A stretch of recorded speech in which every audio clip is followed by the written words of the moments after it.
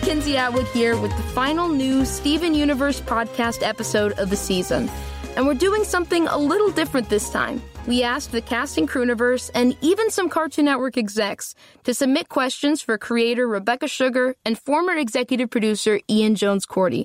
And they've come up with some really good ones. We also have writers Ben Levin and Matt Burnett returning to talk about some of the series' milestones and to share how their own goals evolved as the show progressed. Together with Rebecca, they'll speak to lessons learned, personal inspirations, and what they hope fans take away from the show. And we've also got co-executive producers Kat Morris and Joe Johnston back again with Rebecca to tackle a final bunch of awesome fan questions. So let's start with Rebecca, Matt, and Ben. Thank you guys so much for coming back. Yeah, thanks for having us again. Thank you for having us. Yeah. So my first question I had for you guys is, so I'm sure you guys had a vision at the start of the show. What did you guys think that the show was going to be? And did it end up being that after all this? Well, I'd say just a quick story. The very first thought I had about the show is I think our agent got confused when describing it. And he was sort of like, I thought this was some version of Pug Davis, like before we come to meet you. Because he was like, there's something about space and this and that. And I was like, well, Steven Universe is the title. And like, I think he got mixed up talking about your comic. And I was like, I think this is a version of Pug Davis. And then you showed us the animatic. I'm like, oh, this is not at all what he was talking about. I feel like we got back there at some point, though. We did. It became fully sci-fi. But it seemed to make sense because I was like, well, Steven, the universe is in the name. I guess it's about space. Okay. And then we saw it and it was different, but it was cool. Yeah, I feel like it's funny, like from the outset of seeing that first animatic when we first met, it was like the show surprised me, but at the same time, I think a lot of it was there. A lot of the themes that the show tackled and stuff, I could feel right off the bat, maybe not specifically, but I knew it was going to be a show that, was different and broke a lot of ground. And it was I always used to say, it was like, if, whether or not we get to work on it, we're excited to see the show before we were hired, because it was like a very just exciting and new idea. And yeah, just the hint of mythology under the surface of the pilot was like, it's just our imagination started running wild, and it feels like we work so well together because our imaginations sync up. So, yeah, I think overall I thought we would do a lot more dungeon crawl episodes, and then we realized those were so difficult to pull off. You had to think of so many contraptions. Yeah, new location every time. What about you, Rebecca? Yeah, well, when I started working on it, I had 1 million goals, but I think the number one thing I wanted to try and figure out, well, let's see. When I start a project, I like to make it about something that I don't fully have the answer to yet. Like, I like to start a project about something I'm trying to work on or something I'm trying to figure out in the hopes that by the time I finish the project, I'll have a better understanding of the subject matter I was trying to tackle. And for this, what I wanted to explore was gendered cartoons for children, the semiotics of gendered cartoons and what it would mean to scramble them and remix them. And as someone who was made very uncomfortable as a kid, liking things I knew I wasn't supposed to like and not liking things I knew I was supposed to like, I think I started out kind of wanting to attack all of that language and force it to make as little sense as it made to me by moving it around and turning it into this soup. So I was really trying to challenge myself. I'd always avoided those things. And so I wanted to not avoid them, but kind of attack them. And then as we got deeper into it, I really changed as a person, and I started realizing that I love a lot of these things. I wasn't letting myself love a lot of these things because they were supposed to be for me or not supposed to be for me, or it was all caught up in my own lack of understanding of myself. And so figuring that out over the course of the show, it was the plan from the beginning. The plan was to figure that out. I didn't know what I was going to figure out, but I learned a lot. Well, awesome. Yeah, I get what you mean. In general, throughout the show's run, in the middle of all that, what were the most fun episodes for you guys to write or just throw ideas around for? I don't think I learned how to have fun until 2016. I mean, I think that we had fun. That's good. I enjoyed being with you. We had lots of fun. I mean, for us, it was like breaking down like sort of these ideas that you had for, like the mythos or what we wanted to try and explore in an episode and, see if we could put it into 11 minutes, and just make this giant story, like explain it step by step so that it wouldn't be overwhelming and you'd organically start to know these characters and feel for them and just try and find that emotional new thing to reveal about a character in each episode. That was the challenge, I think. Yeah, that was really exciting. Pacing out. We had the elements all on the table like a giant puzzle, and then like pacing out exactly when you'd need to understand this in order to do that was really exciting. It was strange. It felt like painting a picture across time. Like the experience of watching it, you'd need all these elements, or like building a staircase so that you could get to the top. And we couldn't do change your mind at the beginning. You needed absolutely every single ingredient in order to even understand any piece of what you're watching. It would be incomprehensible if we hadn't built that. Yeah. Those stairs to get there. Yeah, I think we were trying to just always like put yourself in the audience's mind.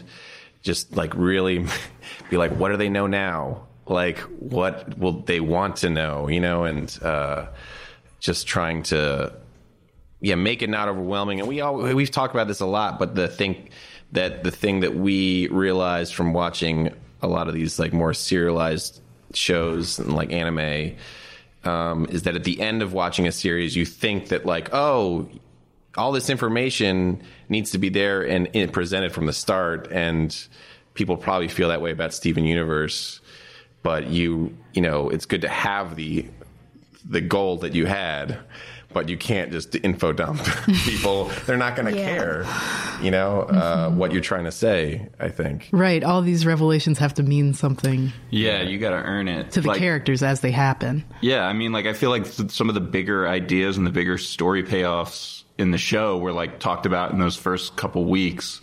And that was like a lot of fun to throw around those ideas and just be like, oh yeah, and it's going to just be so cool when everything gets really big. But it's like we paced ourselves to get there and earn it. And I think along the way, a lot of the fun episodes to write and come up with were the things that let us sort of deviate from those stories a little bit, but still sort of resonate with the themes and stuff. Just like one-off simple episodes where it was just a random idea we would have, but pursue it. That like kept energy up. I think it wasn't like we were beholden to some blueprint we wrote 4 years ago.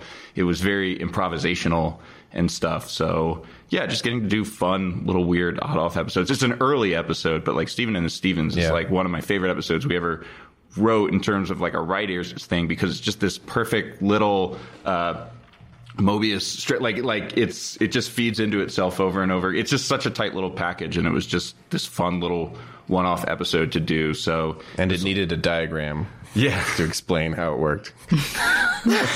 There's a diagram. Yeah, and then also, and along the way too, we were responding to what was being boarded and revelations that came out in the boarding process, and then going off of that. I think early on, we knew for sure what we wanted to do was to create episodes that feel self-contained but give you a new piece of information or change the characters fundamentally. So Steven and the Stevens, it's tight, but Steven does change fundamentally after having that experience. He's not the same. In that case, he's literally not the same character. Yeah, because he died. From that point on.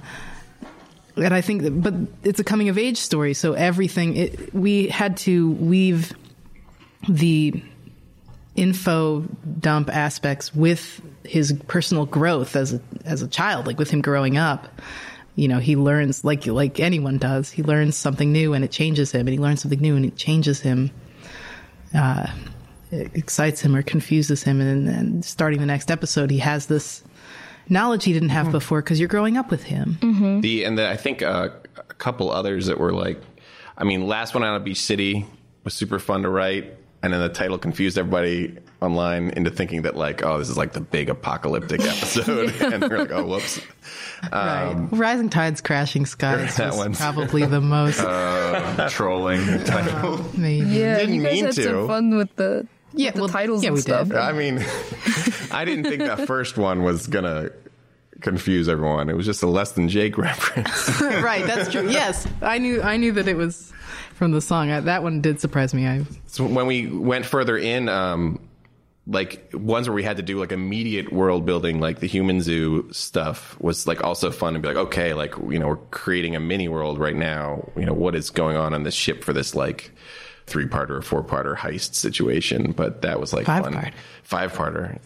That was fun to like come up with all the like, how did this little mini society function? And that was like super fun to throw in ideas for. Damsel and Greg was way up there very early on. Mm-hmm. Having him be in need of rescuing, like, you know, like Peach. He literally, it's just like Peach. He gets picked up and carried away. It's so nice. She picks him right up, carries him away. But you know, we try to do every tropey princess thing, even that one, all of them, from everywhere. Right. So after all of this, what's something that you want people who watch the show to just come away with after seeing all of it? It's a big Everyone's question. looking at me. Yeah. Let me answer. Just had a fun time. Fun TV show. I liked it. That's what I wanted to think. Good way to spend 11 minutes. Oh, that's a big question. I mean, there's just so much. There's so many things that you can take away from the show, and I feel like I'm not the one to talk about it. But I can say, like, what we took away. I mean, I feel like there's a lot of compassion, you know, in the show that's, you know, genuine feelings and being okay with expressing your genuine feelings. It was great to put that into a kid's cartoon. I just think from writing it.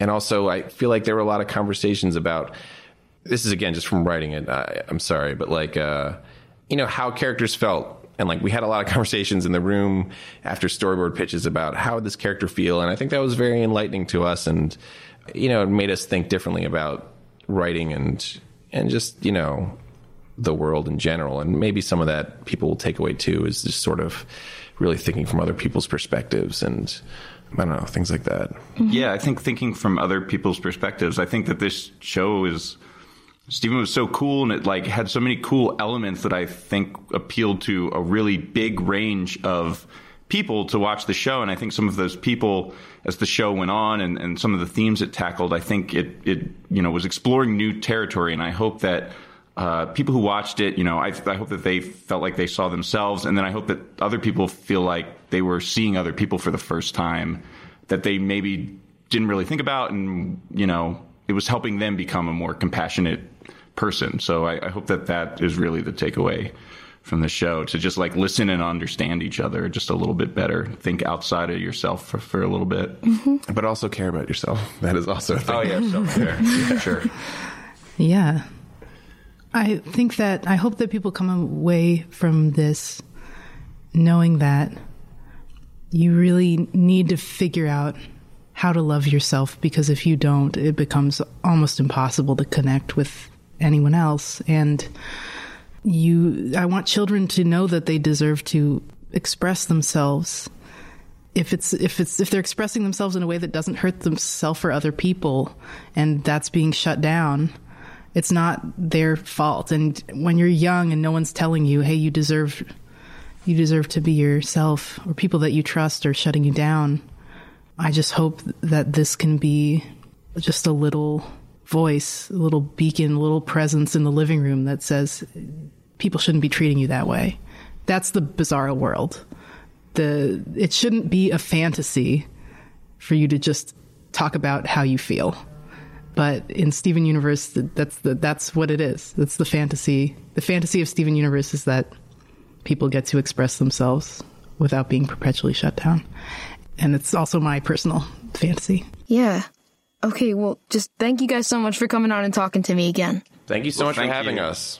Okay, coming up, co-executive producers Joe Johnston and Kat Morris sit down with Rebecca and I to answer some fan questions. Co-executive producers Kat Morris and Joe Johnston just joined Rebecca and I. Glad to have you guys back. Yo, thanks for having us. Yeah, so we're going to answer some fan questions. The first one I have is from Mike Cat SU, and they want to know, has there been any thought as to what fluorite's gem components are? No. I did. Yeah, of course Rebecca has. How could you say no right off the bat? I drew them all. You already know what they look like? Mm-hmm.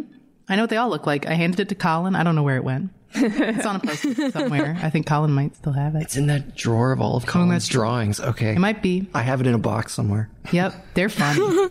So the answer is yes. There has been a lot of thought. All right. Good to know.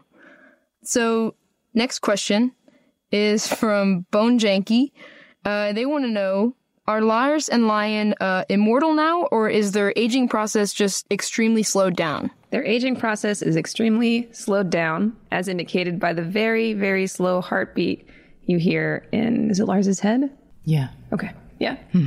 Joe and I have disagreements about what Lars's life is like now. I don't like this answer. I like to imagine that the trade-off is he lost his sense of taste. So now he just eats occasionally to sustain his body, but he can't enjoy food anymore. Does that answer the question of whether they're immortal, though? Well, we answered it already. We did? They're just aging very, very slowly. Just slowly. Yeah. So they Yeah. will die someday. Slow. Yeah, they will die, for sure. For They'll sure. live a really, really long time. Longer than they'll want to. Oh, no.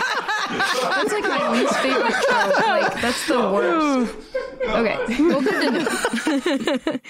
Okay, cool. Yeah. Next question is also a Lars question from at All Night Lauren. They want to know, can Lars do the lion roar warp thing, or does he have his own power? He can. I think we Yes. tried to write stories around it, but we never quite did it. Yeah. But he can if he gets, I don't know, tickled or something. He can make a warp, and he can make a sonic blast with Yes. his voice. Nice. Yes. Has Lars figured that out yet, or is that something he's going to find out later on in life? Well, he will at some point figure that out and use it, and it'll be really funny. But yeah, don't worry about it. Okay. Steven will pop out and he'll scream Steven, and then he'll knock a wall down.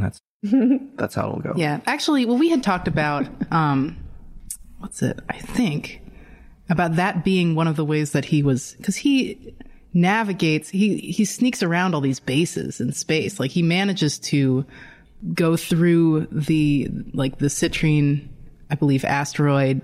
He infiltrates the Cosmic Jubilee. All these things would be very difficult to do if he was But just isn't walking by in. virtue of not being a gem and none of the technology can find him? Yes, he can't be scanned, but he also. But they still have eyes in their heads. Yeah, they still have eyes in their heads, and he also can warp around. So he's very well equipped to do his space pirating. Nice. And I guess by extension, he can also walk on water. Yes, Lion can do. I guess yes, he can. that's also there. Yeah, anything Lion can do, Anything Lion can do, Lars can do. Yeah.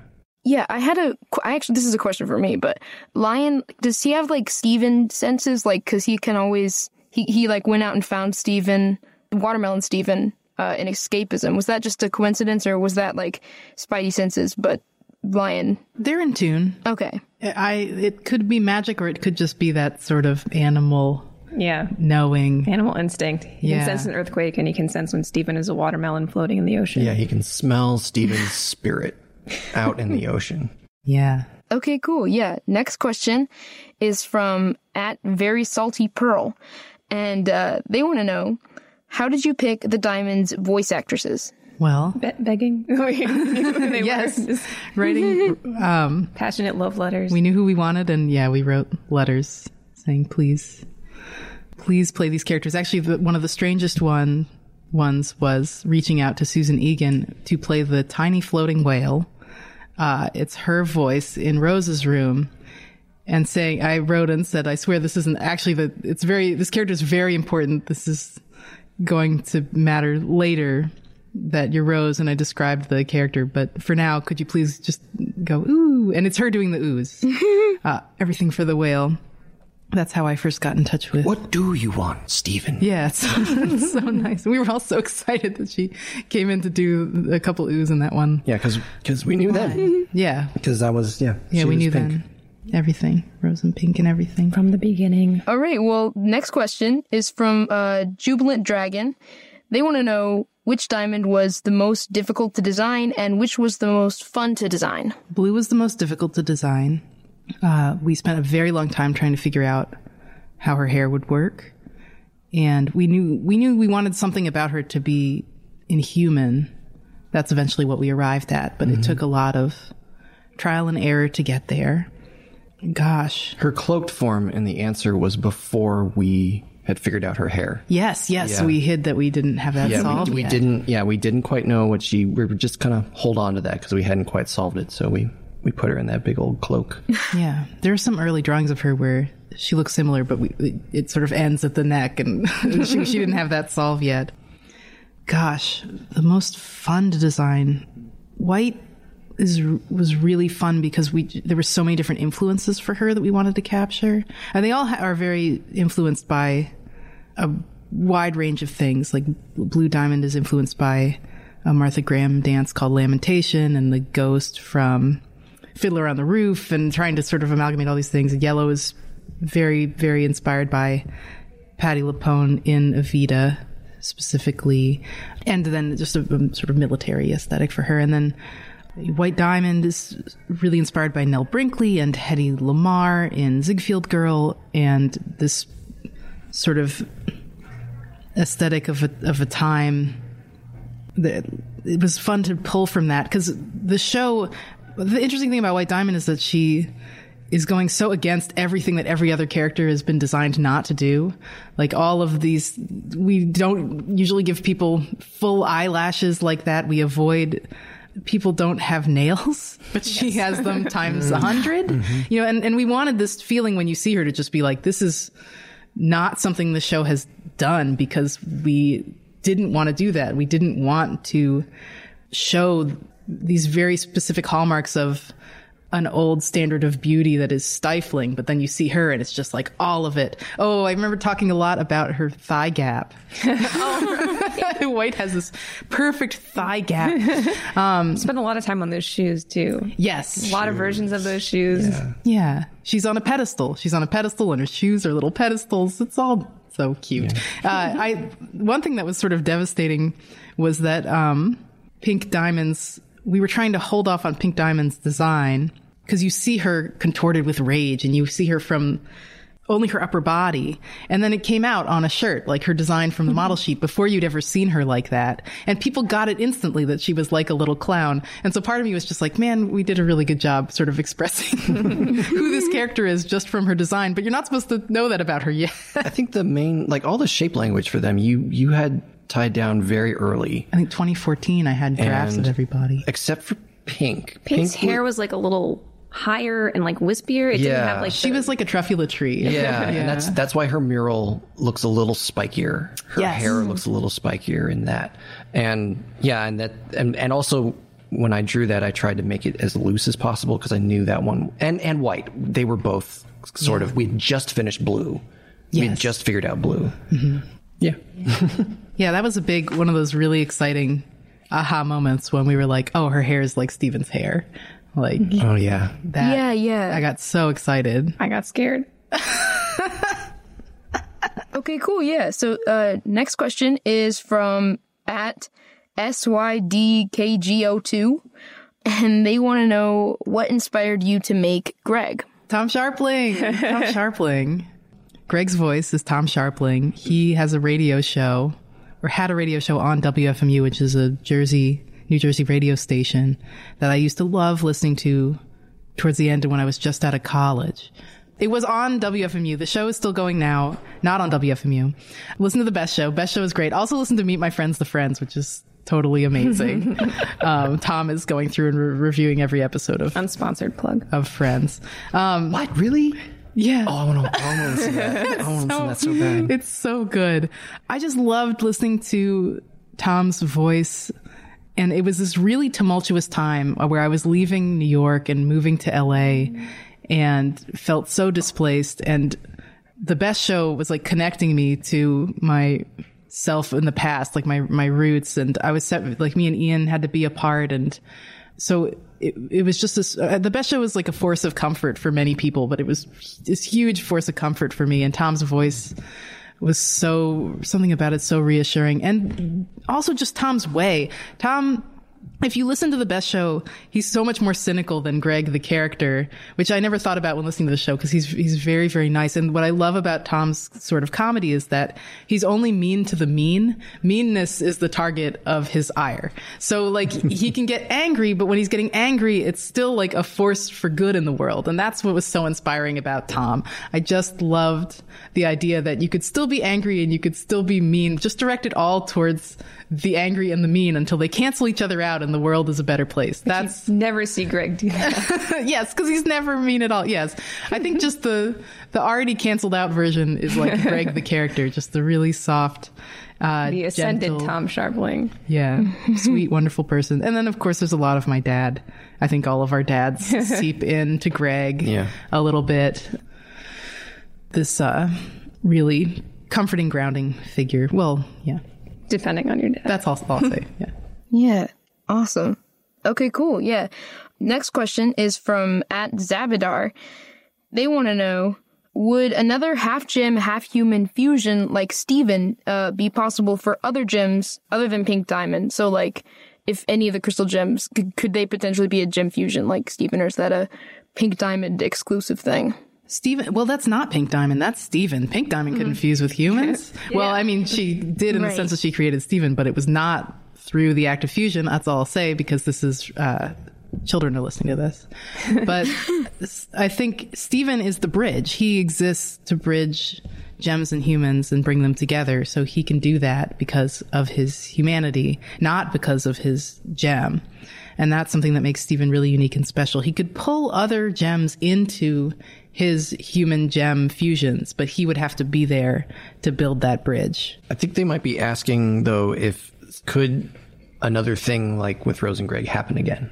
Oh. Basically, could another hybrid, I guess, be made? Gem, yes. You'd have to be really, really committed. Yeah. As committed as Rose was to making that happen.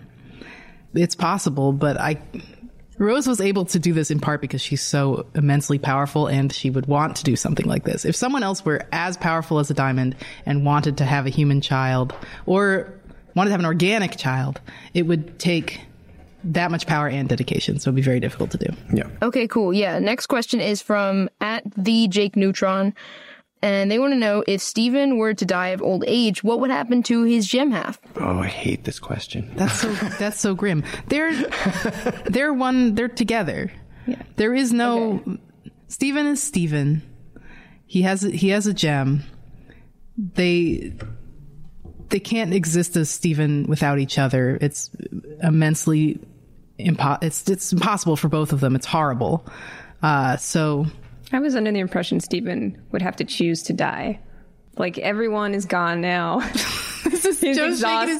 This is why I hate this question. This is the thing Joe doesn't like to talk about. You get very freaked out by existential topics. Specifically the ones where you live forever and all of your loved ones die around you. Yeah, well, he would probably choose to go before then. I think Steven is adjusted enough that he would find the time that felt right and go naturally. Yeah, well, but he couldn't. His body wouldn't just give up because his gem half is always keeping it going. So yeah, it had to be both in concert. Yeah, it would be very much up to him. His gem friends will live and live and live. I mean, they can.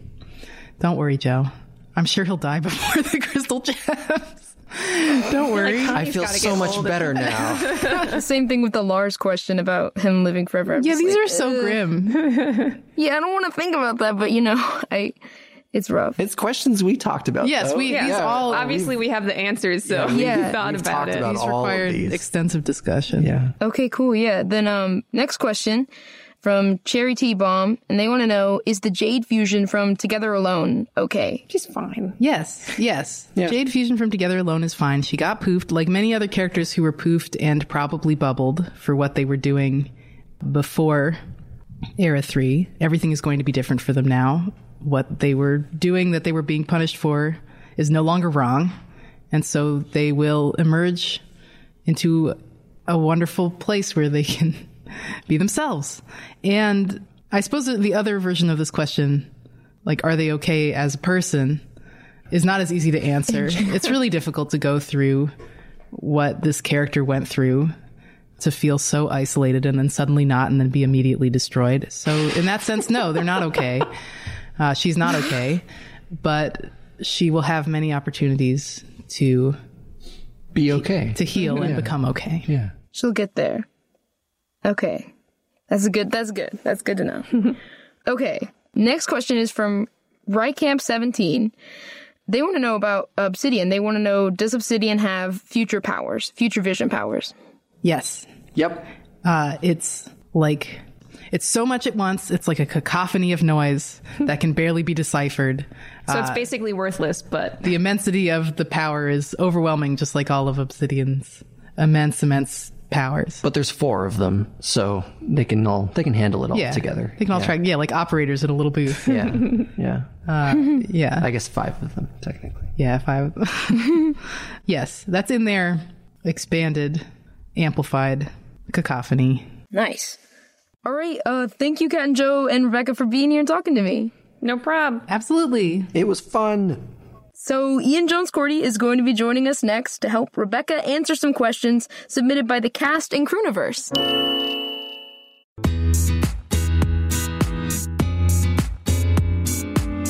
So now we've got Ian Jones-Quartey here with Rebecca and I, and we're going to do a different kind of fan Q&A. All these questions came from the cast, the Crooniverse, and even some from the executive team at Cartoon Network. So the first question comes from Zach Callison, the voice of Steven, and he wrote, what are some of the traits of the main characters that were inspired by us, the actors, that we or the public may not be aware of? That's a good question. Oh, I think the biggest one would be Pearl was not initially a particularly maternal character. Yeah, that's true. And that really came from Dee Dee. I think that it just happened very, very naturally. She is such a mom. And that was really inspiring. And also just the way that everyone actually interacted in the room. I think it just started to become such a huge part of their characters. I mean, there's something about this. You know what I think really came from Zach specifically? Steven, early on, he's very childish, but in a pretty short amount of time, he starts to act more mature for his age, which is a lot more based on Zach. Zach was really young when we were starting the show, but he was more professional than almost anyone else. I mean, he was so on the ball and thoughtful and insightful, and even just chatting between recording, it was inspiring to me as an adult to just be like, I want to be as mature as Zach and as together as Zach. He had a lot of genuine interest in the process and also what his fellow actors were doing and what the crew was doing. And it became really easy to see Steven as like an empathetic character. Yes, yeah, it was very real, and everyone in the room, they were all so impressed and excited by him and supportive of him.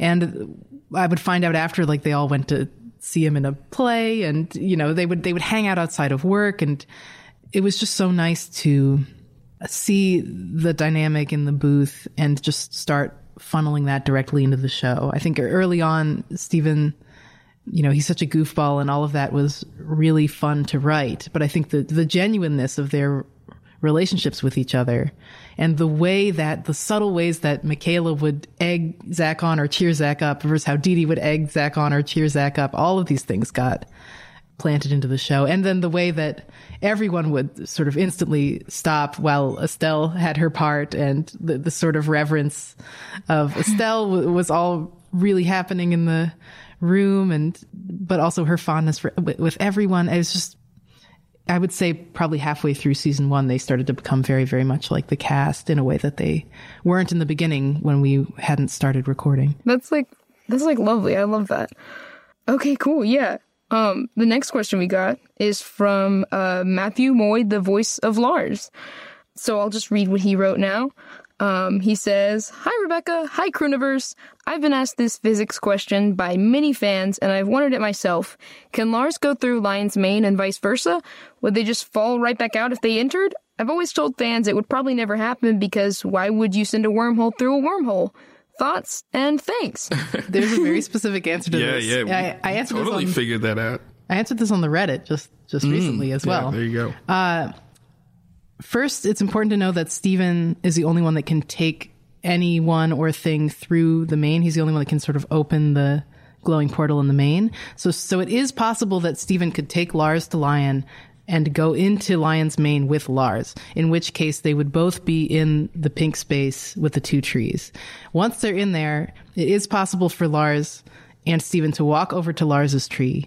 If Lars were to put his head through the grass around Lars's tree, Lars's head would come out of his own hair. But he would be, in the act of doing that, in some void, because it would be a contradiction of space and time, and infinite Larses would be coming out of infinite Lars hairs until he pulled his head back out.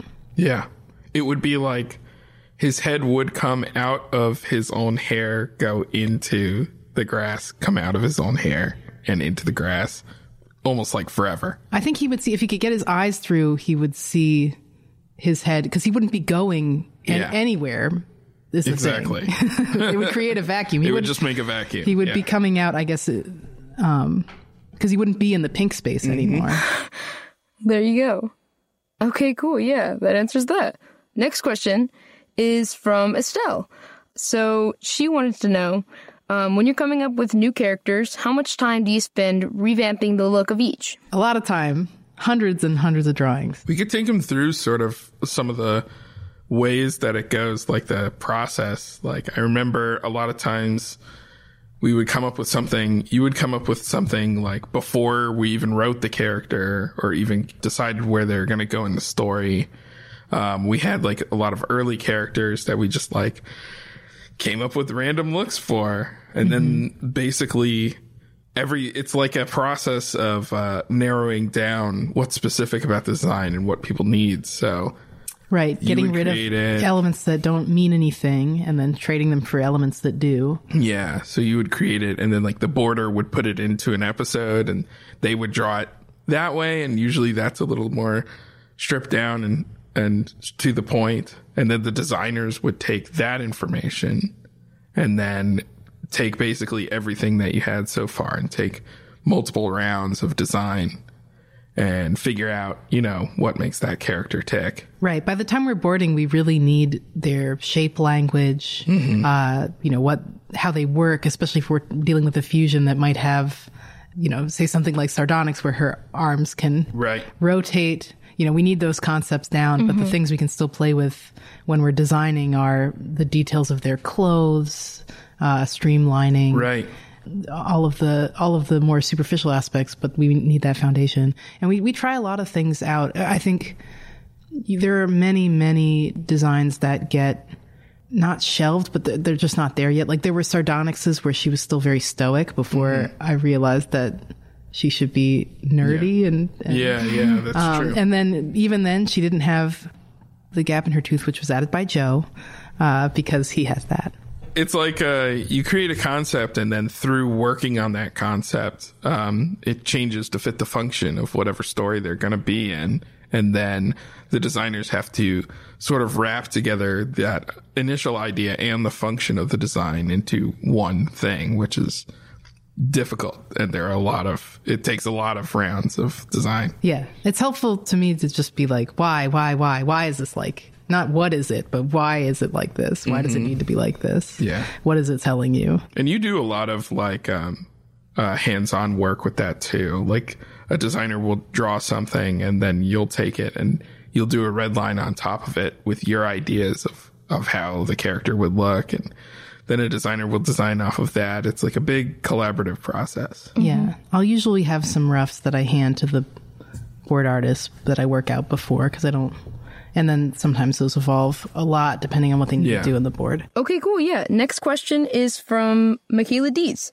We've seen a lot of references to other titles in the show, like Gurren Lagann, Adventure Time, Revolutionary Girl Lieutenant. But what's one source of your inspiration that fans may have missed? There's a lot. We pull from so much. I can think of a couple that are like kind of small or random things. I mean, there's Future Boy Conan.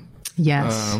We pull from that a lot. Which is an early Miyazaki series. It's amazing. Oh, and yes, when Pink Diamond, when the quartz, the vision of the quartz runs right through her body and isn't really there, that's very directly inspired by Future Boy Conan. That was inspired by that. There's so many. Like, the show was kind of always like a pastiche, and we were just trying to make a show that was like all the stuff we would have liked.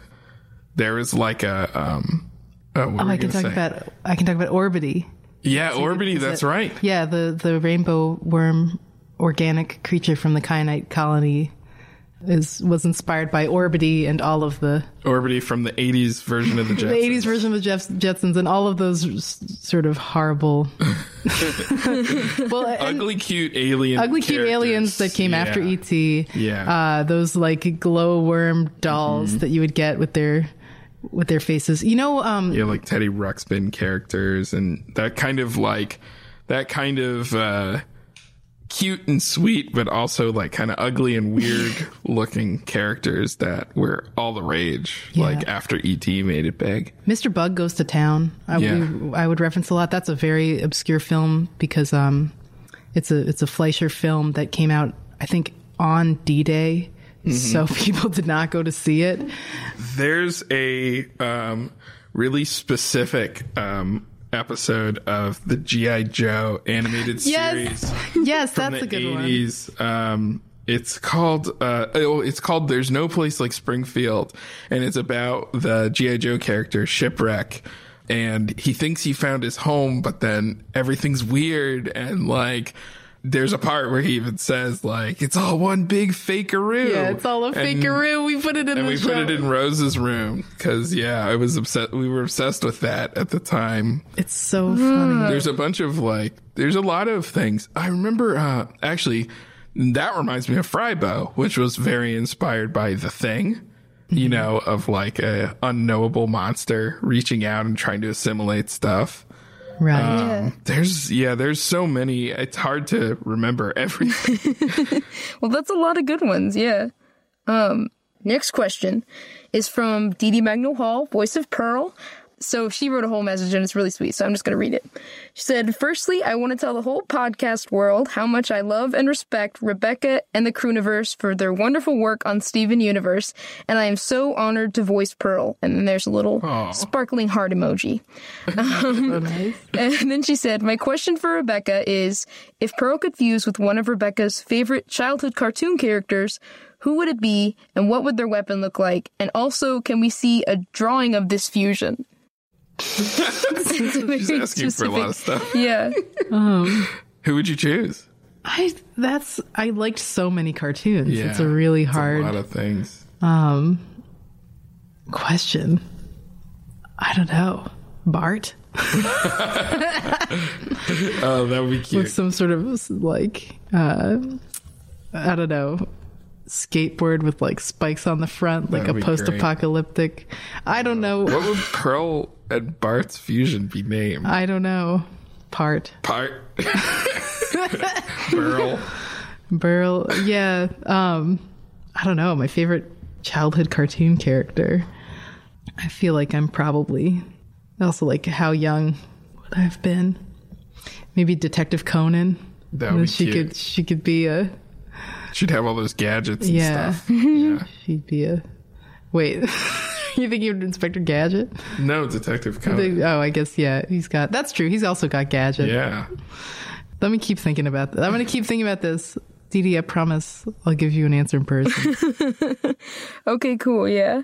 Next question is from Conrad Montgomery, the current series executive for Steven Universe. He wants to know, knowing what you know now, if you could go back in time and give yourself one bit of advice as you started on Gem Glow and the rest of the series, what would it be? I would tell myself to drink more water, exercise, eat. I said all these things to myself. I used to forget to eat a lot. I'd tell myself it's going to be okay because I didn't know that at the time. Mm-hmm. And it would have been helpful to know that things were going to be okay. Because early on, it's really hard to know. I couldn't have known I would get to finish the story I wanted to tell. I mean, I was dreaming really big and I was holding my breath that we'd actually get to do what we were able to do. But I was very anxious that at any moment it might suddenly have to end and that we wouldn't get to see this through. And I would love to. I think if I had known that, it would have been great. I think I'd like to, if I could go back in time and turn my 25-year-old self into a 31-year-old, I think that would have helped a lot too. I was just a little young. Yeah. But I needed to do everything I did, I think.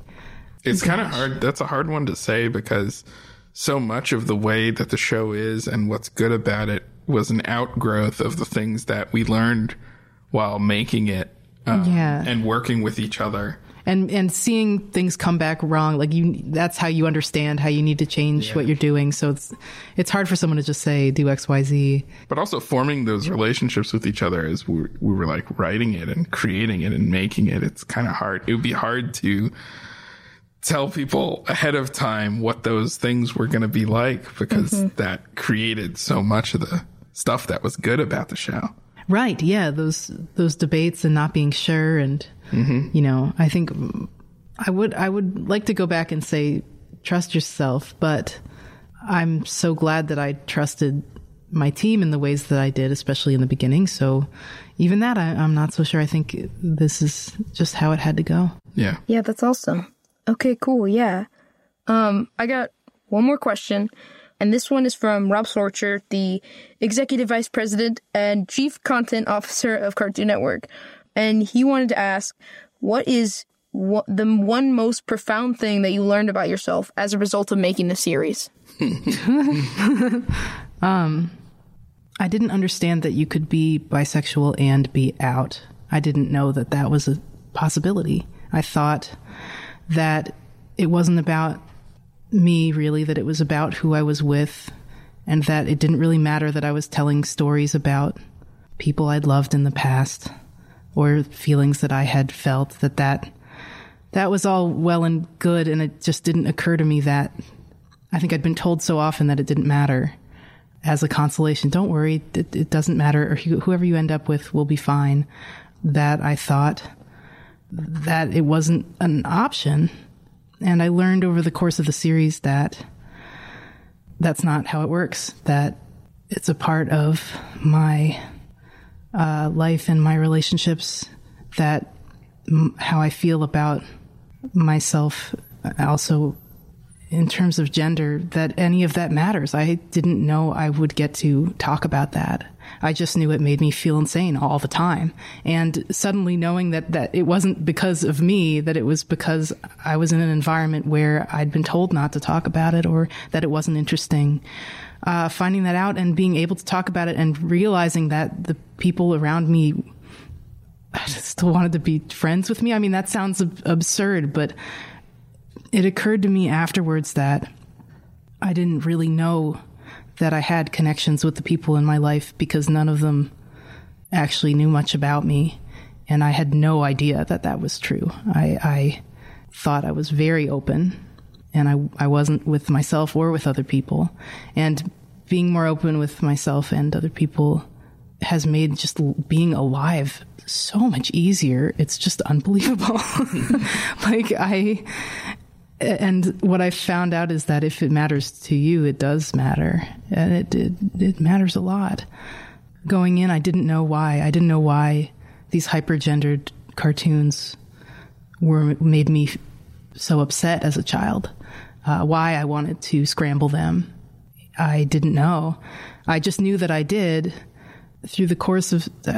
I didn't realize until I was already telling it that I was telling this story about how uncomfortable it made that people expected me to be a woman when I wasn't.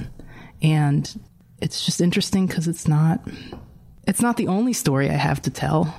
But when you have to make 162 episodes of a television show and you're really pulling from all of the wells that you have, it became really clear that there was a certain well that I was pulling from that I couldn't actually articulate out loud. I'm trying to do it right now and it's still sort of hard. So I'm bisexual and I'm non-binary, and I am writing about it all the time. And maybe the language will change in the future. I don't know. But if it does, whatever the new way to say it is, that's what's going on with me. Does that make sense? Yeah. No, that makes sense. Could I throw in a profound thing? Yes, please. This was just something that I learned from you and from everybody making the show, is that, when you have something to say, you don't have to be hamstrung by the expectations of your genre or your media or the format. I think people, when you say, oh, I'm doing a science fiction fantasy thing, they get a certain image in their head based on things they've seen in the past or stories that they've read before. And they think that fantasy always means like, oh, I have a fantasy of, like riding a dragon or something. For some people, for a lot of people, for a lot of kids and a lot of people I know, a fantasy can be as simple as like, I want someone to tell me that it's okay that I exist, or I want to be loved by somebody, or I want to be in a family, or I just want someone to care about me. Like that can be a fantasy also. And, there's a lot of value in having that be the main story that you tell. And I think for a lot of people, they can't see that value. So for them, they don't see how that is a fantasy. But I think some of us really do. And, if you have something to say about that, I don't think you need to be afraid that, well, this isn't going to satisfy somebody else's fantasy, because if you're telling the story, it's not about that. It's about your fantasy. Right. That's something I think we all worked on and all came to through working on the show. Yeah. Yeah. We all have personal, fantasies and ideas and things we all want, and that's okay. Yeah. I went in really wanting to talk about escapism and challenge it, because I had been so unsatisfied with quote unquote escapist stories and how one-dimensional they were, and the idea of running away from facing your problems, which is ironic because I was doing that all the time. And what I found out is that over the course of doing this, I had just not seen escape. I had never seen a piece of escapist media creating an environment I wanted to escape to. Mm-hmm. Yeah.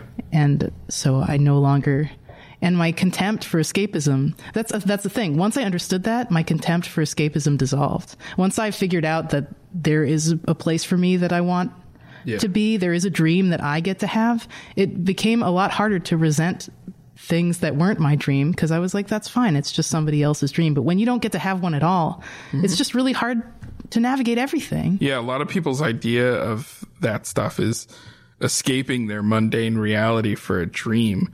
But I think for a lot of people, it's just to have a dream. Yeah.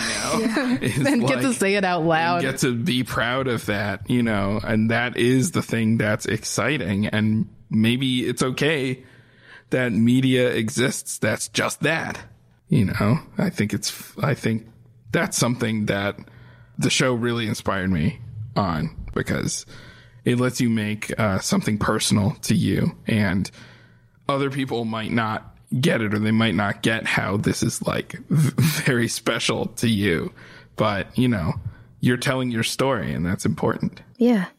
Okay. Thank you guys so much for coming on and talking to me. Absolutely. The Steven Universe podcast is produced by Stacey Farah, Charles Abadje, and Conrad Montgomery. Special thanks to Rob Sorcher, Cartoon Network Studios, the Crooniverse, and Turner Studios in Atlanta. And thanks to all of you guys for listening. It's been such a blast doing this podcast for you, and I hope you've enjoyed it as much as I have. I'm Mackenzie Atwood, and I'll see you next time.